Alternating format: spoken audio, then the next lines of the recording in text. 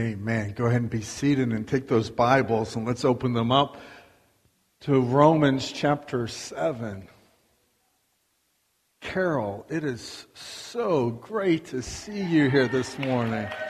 Amen. You are such an encouragement. Thank you so much. Bibles open. Romans chapter 7. The second half of chapter 7 is one of the most difficult passages in the entire letter. This section contains a rare picture of the life of Paul as he struggles to please God and to be conformed into the glorious image of our Lord and Savior Jesus. I realize that this section can be extremely confusing to follow and to understand. Therefore, this morning, I'd like to do this just a little bit differently. What I want to do is read through the entire passage one time. Then I'm going to go back and just highlight some of the things in these verses. I'm not spending a lot of time there, just trying to highlight some of the truths that are there to provide a little bit of clarity, hopefully. And then I'd like to wrap up our time together by sharing an illustration that I believe ties it all beautifully together. So follow along with me, if you will, beginning in verse number 14. It says, "For we know that the law is spiritual, but I am of flesh, sold into bondage to sin. For what I am doing I do not understand, for I'm not practicing what I would like to do, but I'm doing the very thing I hate. But if I do the very thing I do not want to do, I agree with the law, confessing that the law is good. So now, no longer am I the one doing it, but sin which dwells in me. For I know that nothing good dwells in me, that is, in my flesh. For the willing is present in me, but the doing of good is not. For the good that I want, I do not do, but I practice the very evil that I do not want. But if I am doing the very thing I do not want, I am no longer the one doing it, but sin which dwells in me. I find then the principle that evil is present in me, the one who wants to do good, for I joyfully concur with the law of God in the inner man. But I see a different law in the members of my body, waging war against the law of my mind, and making me a prisoner of the law of sin, which is in my members. Wretched man that I am, who will set me free from the body of this death? Thanks be to God through Jesus Christ our Lord. So then, on the one hand, I myself, with my mind, am serving the law of God, but on the other, with my flesh, the law of sin." Now, let's back up to verse number 14, the very beginning of this section. And he says, "For we know that the law is spiritual, but I am of flesh, sold into bondage." He starts off by saying the law is spiritual. Let me help you understand what he's trying to say. The law is spiritual in that it was given to man through the Holy Spirit, through the Spirit of God. The Holy Spirit is the source of the law. The law is spiritual in that it was given to man by His Spirit, and the law is spiritual in that it reveals the nature of God. The law is spiritual because it describes the will of God. So the nature reveals both the mind and the nature of our God. In contrast to the law, Paul says that he is of flesh. That term flesh comes from a Greek word, sarkinos. That word means to be made of flesh, to consist of flesh, to be made of flesh and bone. And so it's important to note that Paul does not say that he is still in the flesh. He says that he is still of the flesh. There's a big distinction between the two. He's already said back in verse number 5 that believers are no longer in the flesh. They're no longer enslaved to sin as they once were. And so the idea is that although believers are no longer in the flesh, the reality is the flesh is still in us. And so when Paul says that he is sold under sin, he's simply saying that as a creature of bones, flesh, and blood, that as being of flesh, that he is still capable of sinning. He's still under sin's influence. He's still guilty of sin. He still cannot keep from sinning, at least not perfectly. He still cannot erase sin's presence in his life, at least not completely. Being sold under sin means that he still cannot get rid of sin in his life, at least not permanently. And so our nature is of flesh, but the law's nature is spiritual. So it is impossible for me to perfectly obey the law of God, because I have a sin nature that remains, that seeks to resist and rebel against that law. Even when I think that I've done good, I know that evil is present and trying to manifest itself in and through my life. So Paul is saying that even in this redeemed state that he is, as a child of God, to some degree, he is still a creature of the flesh. And he elaborates upon this. Here's the part that can sometimes begin to get a little bit cloudy or confusing. In verse number 15, he says, "For what I am doing, I do not understand. For I am not practicing what I would like to do, but I am doing the very thing that I hate." And so Paul gives evidence that sin was still in him by admitting that what I am doing, I do not understand. I'm not practicing what I would like to do. Look at those three statements in that one verse, right? He starts off with, what I am doing, I do not understand.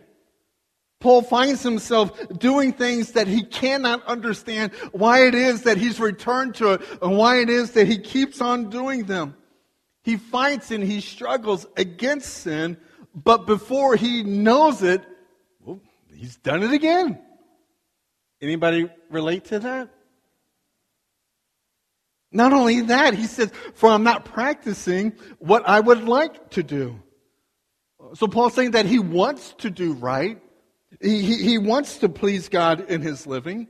He wants to be conformed into the image of his Lord and Savior.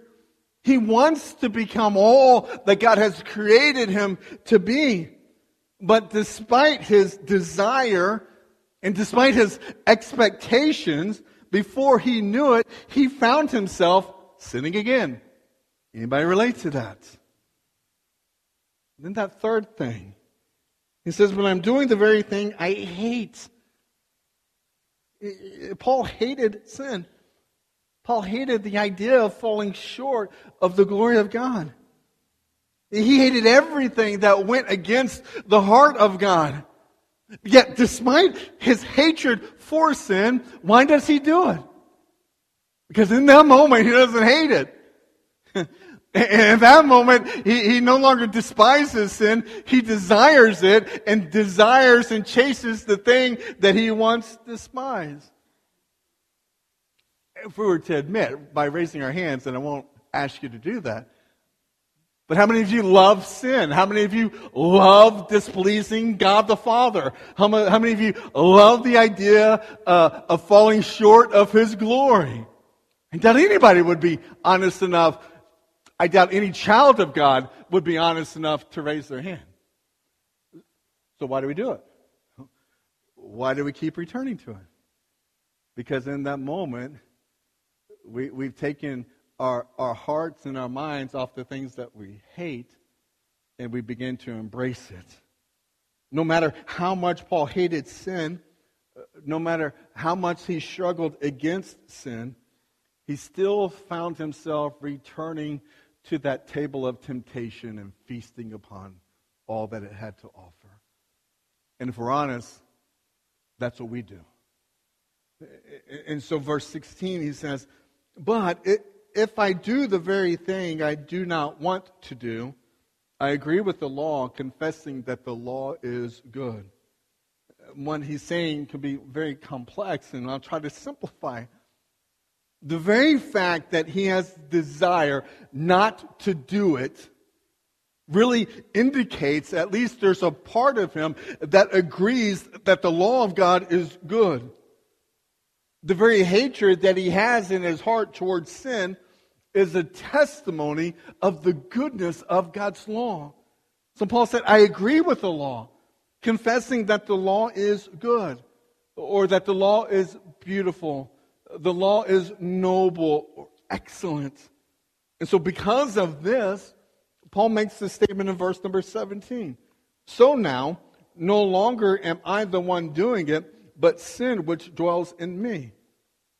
Now, this does not mean that Paul is avoiding personal responsibility for his actions, for his sin.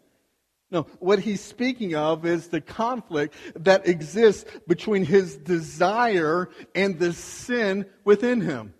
There's this tension, his desire to honor and please God, and also the sin that remains within him. In verse 18 he says, for I know that nothing good dwells in me, that is, in my flesh. For the willing is present in me, but the doing of good is not. And Paul knows that something good dwells within him. Paul knows that as a child of God, the Holy Spirit dwells within him. Paul knows that he has a new nature that dwells within him. But there is nothing good that dwells within him, he says. Then he clarifies. He says that there's nothing good that dwells in me, that is, in my flesh. There is nothing good that dwells or remains within our sin nature. Verse 19, for the good that I want, I do not do, but I practice the very evil I do not want. Again, he's repeating the struggle that he's facing, in which all of us face the same struggle in our lives. He says, but if I'm doing the very thing I do not want, I am no longer the one doing it, but sin which dwells in me. I find then the principle that evil is present in me, the one who wants to do good. Again, make no mistake, Paul is not denying personal responsibility for his actions. What he's trying to communicate is that there is a conflict that exists within him. There's this conflict that exists within the real Paul, the Paul who's being sanctified by the Holy Spirit into the likeness of his Savior. There's this conflict that exists between that real Paul and with that pre-salvific Paul, prior to salvation, that Paul that stood as an enemy of God. He's saying that there's this conflict that exists between him. For I joyfully concur, verse 22, with the law of God in the inner man. This verse right here convinces me that Paul is speaking personally about his present condition. Many theologians will look at this section with different ideas and different concepts, but I believe that Paul is speaking a true testimony of what he is experiencing and what he's dealing with in his own life. And this verse convinces me of that reality. Why? Because there's not a single non-believer that has ever lived or that will ever live that can say that they joyfully concur with the law of God. No, that statement can only be made by someone who has been born again. In verse 23 he says, but I see a different law in the members of my body, waging war against the law of my mind and making me a prisoner of the law of sin which is in my members. Paul is not complaining that his salvation is in some way imperfect. He's not trying to say that his salvation was in any way deficient of something. Let me be as clear as I possibly can. From the moment that someone believes in the Savior, repents and is a child of God, from that very moment, that believer is completely acceptable by God and ready to meet Him. And it has nothing to do with what they've done on their own. It has everything to do of what Christ has done on their behalf. Christ is the one that makes us acceptable unto the Father. And so, as long as we remain in this body of flesh and blood, we're going to remain subjected to temptation and sin. That's why he says in verse 24, "Wretched man that I am, who will set me free from the body of this death?" The question of who will set me free carries with it the basic idea of being rescued from danger. It was a term that would often be used to describe like one soldier going to the rescue and the aid of a wounded soldier and carrying them to safety. Look at the phrase. He says, "Who will set me free from the body of this death?" And I believe that Paul is using a very vivid illustration, one that he borrowed from the ancient world. Personally, I find it very interesting that near Tarsus, where Paul was born, his hometown, near that place, there was an ancient tribe that had a particularly disturbing form of capital punishment. When someone would be convicted of murder, this tribe would take the deceased body that had been slain, right, and they would securely fasten it to the body of the murderer. So this murderer, upon conviction, would have to carry around everywhere they went, at all times, the body of the deceased in whom they killed. It would only take a matter of time, a few weeks or days, where that diseased and decaying body would inflict a disease upon the murderer, and that murderer would ultimately die as a result of carrying around that deceased body. I mean, can you imagine something as horrible as having to walk around with a dead body strapped to your back?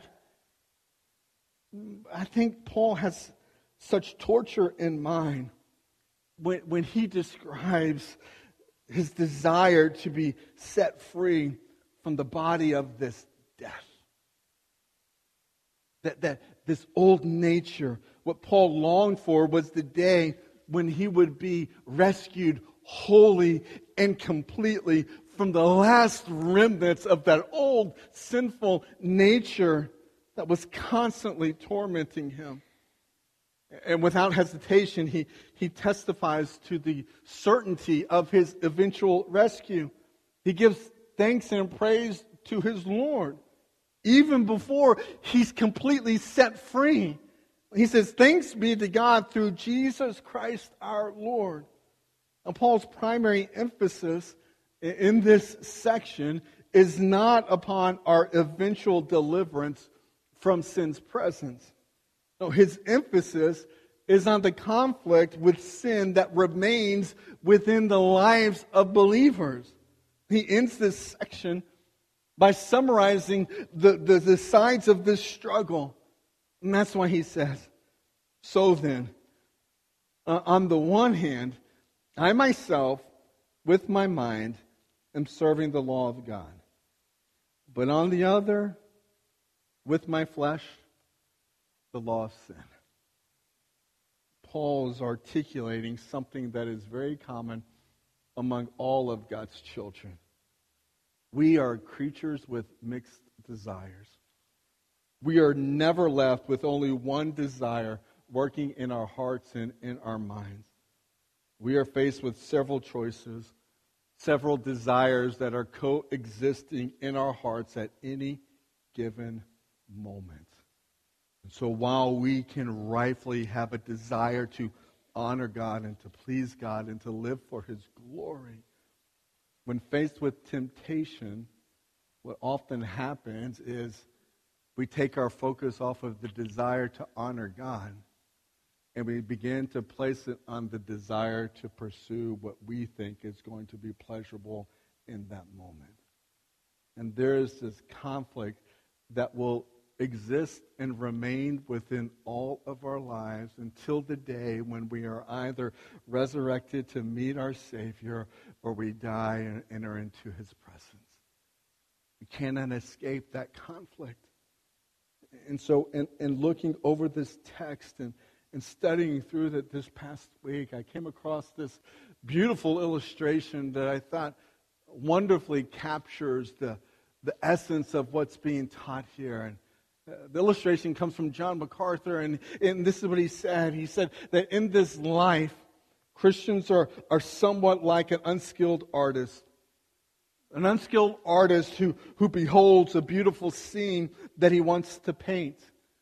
But the unskilled artist's lack of talent prevents him from being able to do justice to the painting.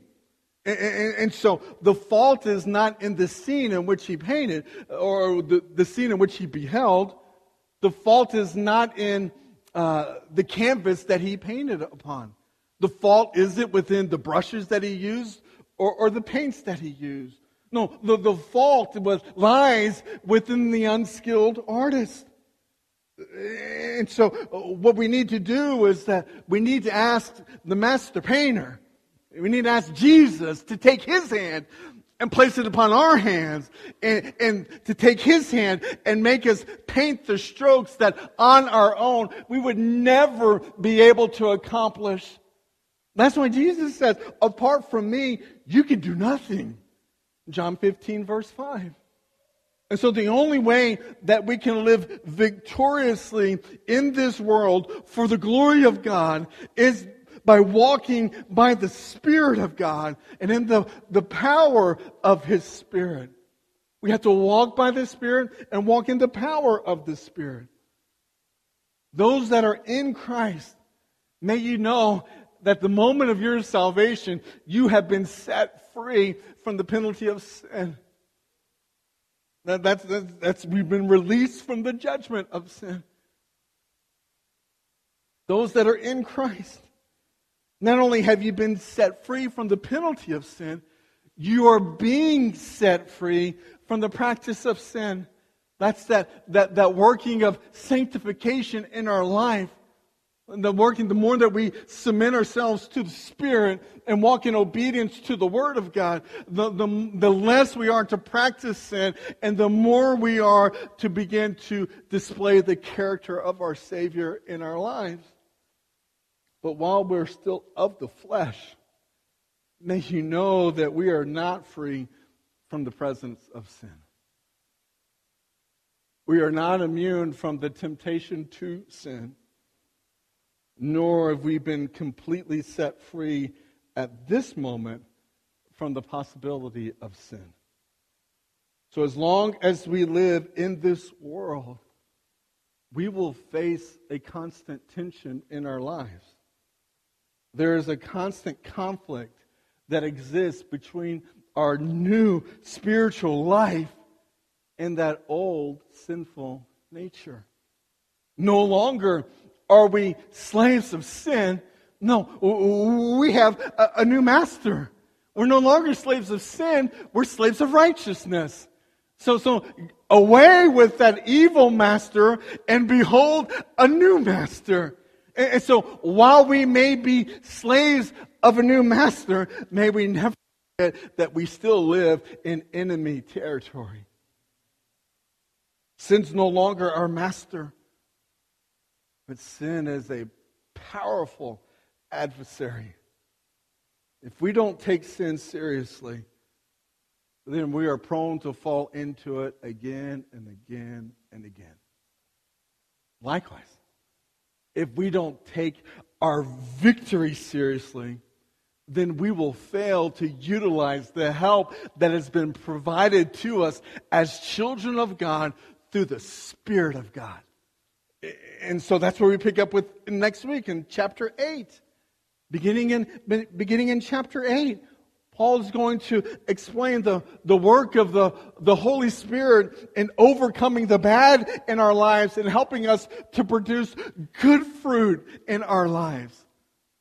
But it's all as we submit ourselves to the Holy Spirit. It is only through the power of the Holy Spirit that we're able to walk in faithfulness unto God. So here's the point this morning, right?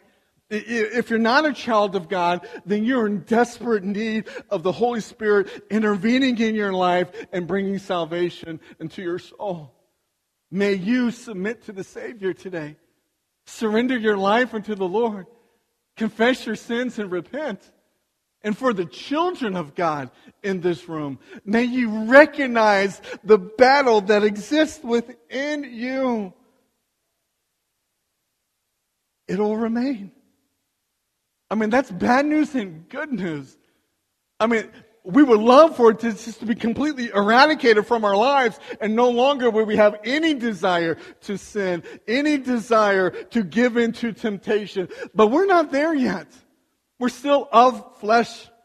We're still made of flesh and bone. We still have remnants of this old sinful nature. Therefore, we have to live with the awareness that sin is serious. It is real.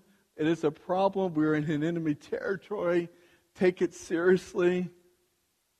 Understand the victory that's been provided to us in and through the Holy Spirit. Don't give up. Don't give up. Know that if you will confess your sins, He is faithful and just to forgive us of our sins, to cleanse us from all unrighteousness. And He does that all for His glory. May we understand that today. May we embrace that with our lives. May we confess our sins when needed. May we wake up each and every day with a heartfelt desire to do all that we can for the honor and the glory of our God. And at the end of the day, may we reflect back upon that day and do an honest assessment of what we've done. The mistakes that we've made, the opportunities that we failed to seize.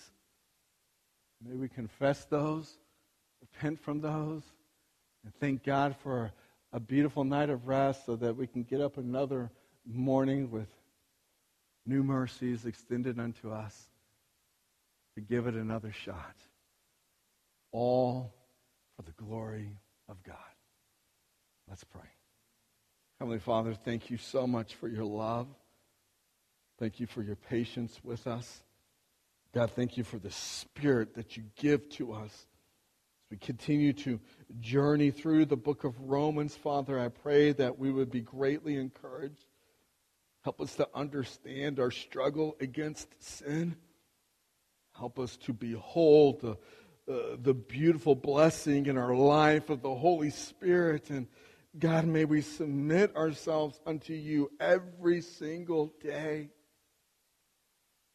May your Spirit make known unto all of us in this room, right here, right now, the things that are in our lives that are a holy offense unto you. May we have the courage and the conviction to repent from those things.